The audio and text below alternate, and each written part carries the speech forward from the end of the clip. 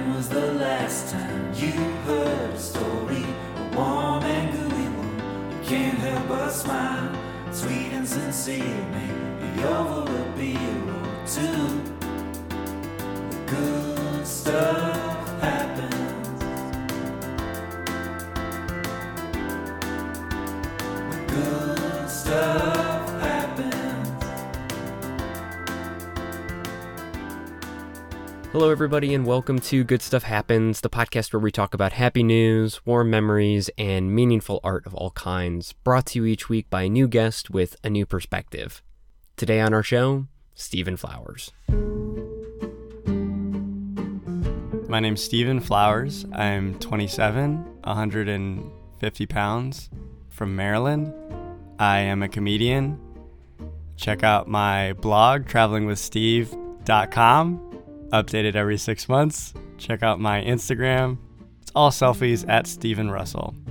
Stephen saying he's a comic doesn't quite do him justice. He's easily one of the funniest people I know, and the amount of videos I have of him doing something funny is astounding. Putting a pan on his head and pretending it's a hat, squeezing bottle caps in his eyes and dancing like a pirate, running at a tree and jumping up to climb it. Stephen lives to experiment and make jokes, many at his own expense, to make the people around him laugh. And I've laughed a lot because of him. I asked Stephen to share a piece of positive news he found, but first, here's his unprepared answer to me asking him about his favorite part of the week, notably recorded in pre-quarantine times. Oh, I didn't prepare for this. When this week starts? Sunday? When do we have that meeting? Oh, I'm going to go back to Saturday when we went to the beach with our improv team. You were there. Really good time. Fun to get all those people together. Drank and hung out at the beach, and it was made some fun memories. Met some real weirdos, real local weirdos. Good time. So this news story is actually reported by a friend of ours named Laura Smith, who's a up-and-coming reporter for STV News in Scotland. It's actually pretty cool. She just started working as a reporter maybe a year ago now, and this was kind of her first big story. And I think it went kind of viral, like picked up by a couple of different outlets and stuff. So I think it was a big deal for her. And it's a cool story. So the story is that a elderly couple, Bill Duncan, 71, and his wife, Anne, 69, they've been married for 18 years, and now Bill has dementia, so he doesn't remember much, including the fact that they were married. But one day he asked her to marry him again. And he asked if she would marry him, and she was like, "Are you asking if you want to be with me?" And he was like, "Yeah, I want to be with you forever." They had just gone to a friend's wedding, and he was touched by it, and he asked her if she wanted to marry him. She thought he'd just forget, but then he was it stuck with him.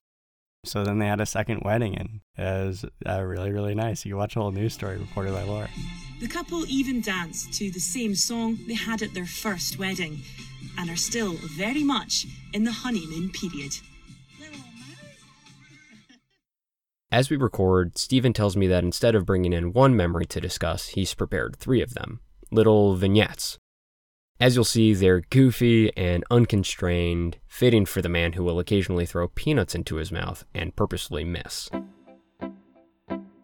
The first is when I was in high school, and it was over the summer, and this is a real summer, adventure story. I don't know where I got this idea from, but I decided that I was going to make a slip and slide in my backyard. We had this real, kind of low grade hill in my backyard. My parents were out of town, so my grandma was there. That's not really relevant to the story, but it is funny that my grandma was there for this. So I went to Home Depot and I got a bunch of plastic sheeting.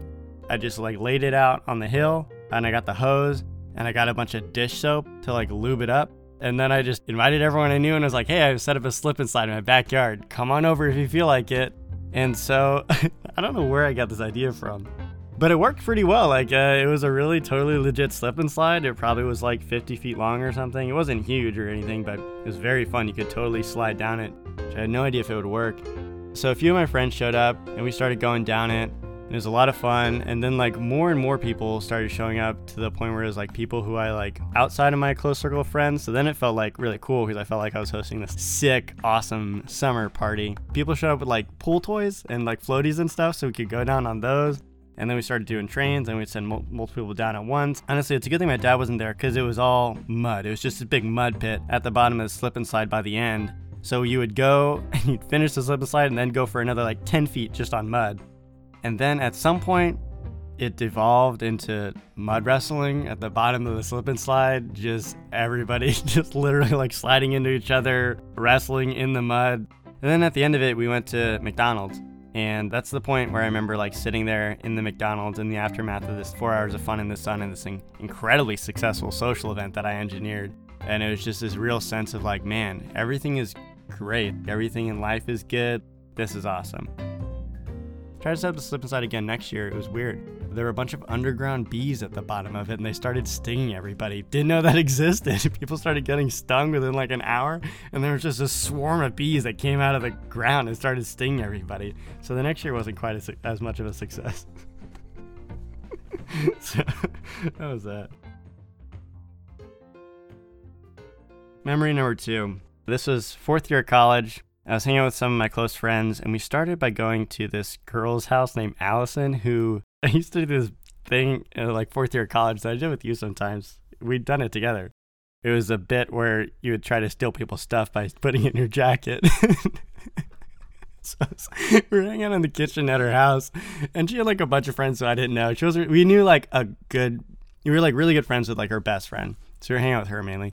And so I was just taking like her kitchen appliances and putting it in my jacket and like pretending to try to steal it. She was not having it. She was just like, okay, put that back. We thought it was hilarious, obviously. And then that kind of characterized the rest of the night, because after that we went to the crew house, the house that the UVA club crew team had, which is just like, they have these like ratchet ass parties that spill out in their lawn and anybody can go. And just like since first year of college, it had been like the place you go when you have nowhere else to go because anybody can go and get a drink there. And it's just like you don't know anybody. And I think that kind of lended itself to like this feeling of we were just going to go there and fuck around. So I spent a lot of this party going up to people on the dance floor. I would take off my jacket and I would find 2 people dancing. And my goal was to get them to try on my jacket. This was a lot of jacket-based hijinks at this party. This whole night. And so I'd go stand up behind the guy. I remember like this guy who was dancing with this girl, and I walked up behind and I was like, hey man, you need my jacket? Go ahead and put my jacket on. Put my jacket on. He was like, what? And just through the power of suggestion, I just got to like, go ahead and put in one. Just come on, go one sleeve, try it on. And I would just suggest to this guy, and he put on my whole jacket. He put the whole thing on and started wearing my jacket while he was dancing with this girl. Just so crazy. So I did that to a couple other people on the dance floor just to try to get him to put on my jacket. Because the problem is, because then I had to get him to take my jacket off because I need my jacket back. So I had to, kind of go through the same process, but he was probably happy to get rid of it. Later on in the party, I met this girl and I zipped her up inside my jacket, like with me in it, like put the zipper around both of us and zipped it up. And there's this picture of her like cracking up. And then later, there's this guy playing guitar and singing, and my friends asked him if I could rap Lose Yourself. And that's really what puts this night over the top, because Lose Yourself is my favorite song. I know all the words. I take a lot of pride in it. So it's like a dream come true, because the guy was like, yeah, sure. And my friend told him the chords, and I got up there and I rapped it. It's like this outdoor college party. And in my memory, everyone was really into it. I have no idea if they actually were, but I did remember all the words. Super huge highlight. And then what I remember about this one, like the feeling of like giddy happiness, was at some point I went back to Allison's house. I don't know why. Maybe I left something there. I don't know. Maybe I wanted to steal something. But I go inside. It's like just me. I don't know where my friends are. And it's like Allison and like her like other friends. And they all just look at me. And I'm just like, hey guys, what's going on? And I like describe my whole night. I definitely made a complete ass of myself and made myself look like an idiot. But I remember like this distinct feeling of everything's great, things are going great. I'm just gonna happily share my night with these people who did not appreciate it and probably talked a bunch of shit about me after I left for good reason. Anyway, that was a great night.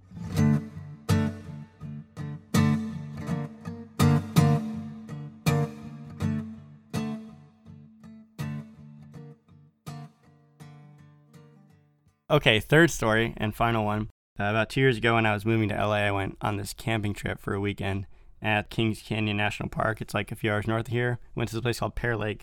And it was with a good friend of mine from high school, two good friends from high school, and then like 4 friends of hers who I really didn't know that well.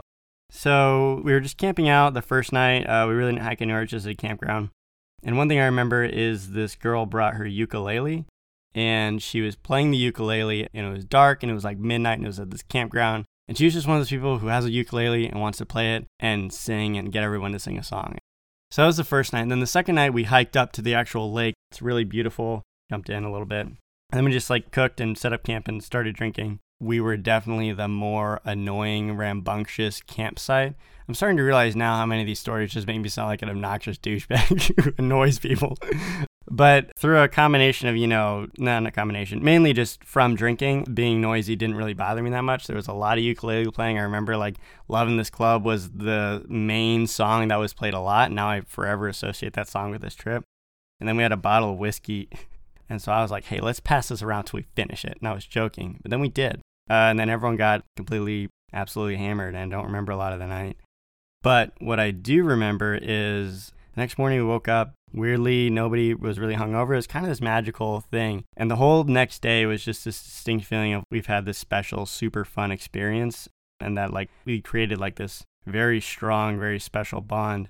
Also, one funny thing is the ukulele had blood on it in the morning and nobody knew why.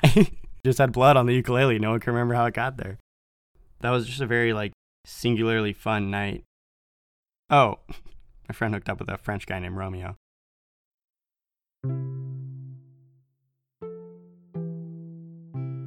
Steven sits there for a moment, pondering the stories he's told me. I almost think he's going to crack a joke, but he doesn't. I find there's little more compelling than a comedian reflecting on the oddities of their own world. I was trying to figure out why I felt such a distinct, kind of unique sense of happiness from those particular events, because they were all different, but I felt a full body sense of happiness and like contentment. And it's a very distinct feeling, and I haven't felt it too much in my life.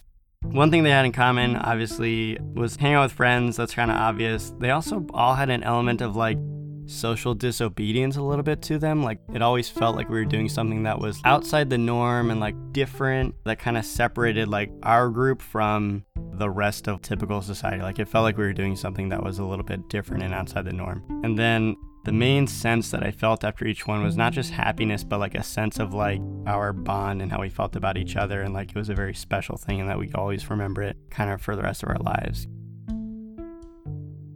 And I'll add one more thing, because I think Steven is too humble to say it himself. His stories and how memorable they are for the people involved are in large part due to him and his immutable desire to share his life with other people. A joke, a song, a slip and slide, a night by the lake, even a jacket. He does these things because it brings as much joy to him as it does to those around him, including myself.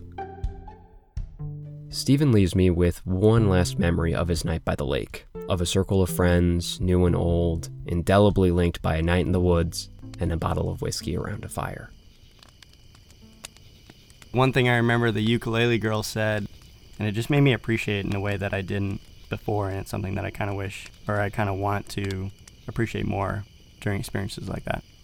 I remember her saying, there's no other place I'd rather be or thing I'd rather be doing than being right here, right now, with you guys.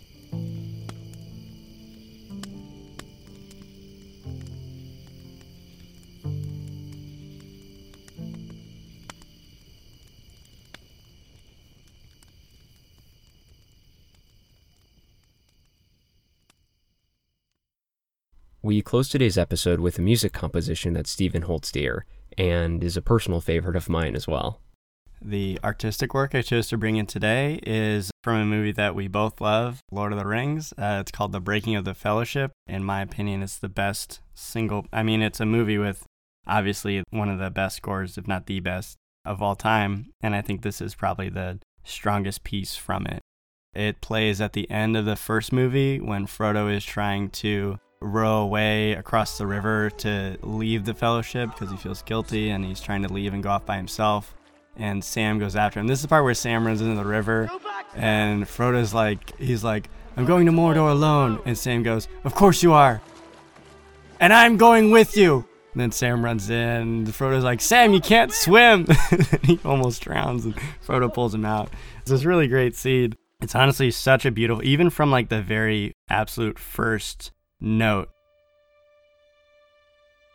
this beautiful, clear note, and it just instantly brings you like this sense of peace. And then like these other chords come in, and it's just so perfect, and it's just incredibly beautiful. And every time I listen to it, I've listened to it hundreds of times, to the point where I can remember like almost the whole scene while I'm listening to it. Nothing else that'll bring me the sense of just peace, honestly, when I listen to it. It's just so absolutely like rapturously beautiful.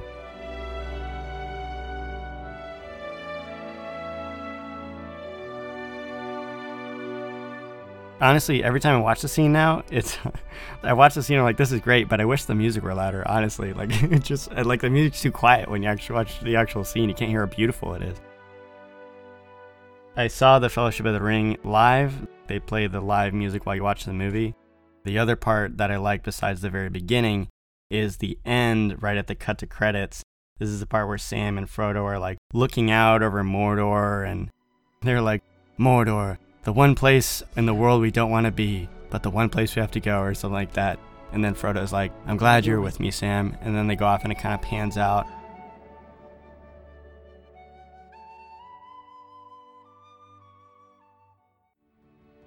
And then it's just like the best cut to credits of all time. It just like goes to black, directed by Peter Jackson. It's got like this boys choir doing the main theme from The Shire, and it's just the most impactful, cool cut to credits of all time.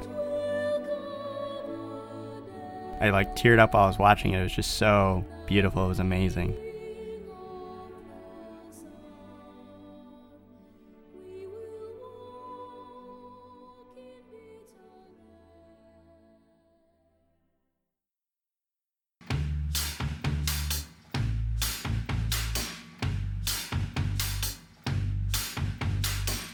Thanks so much for listening to Good Stuff Happens. I've been your host, Josh Bressler. A massive shout out to Stephen Flowers for lending us his memories and hijinks. Thanks to Connor Garrison for our intro and outro music, and to Blue Dot Sessions for additional score. Thanks again for tuning in, and just a reminder that otters hold hands while sleeping to keep from floating away from each other, and that's amazing.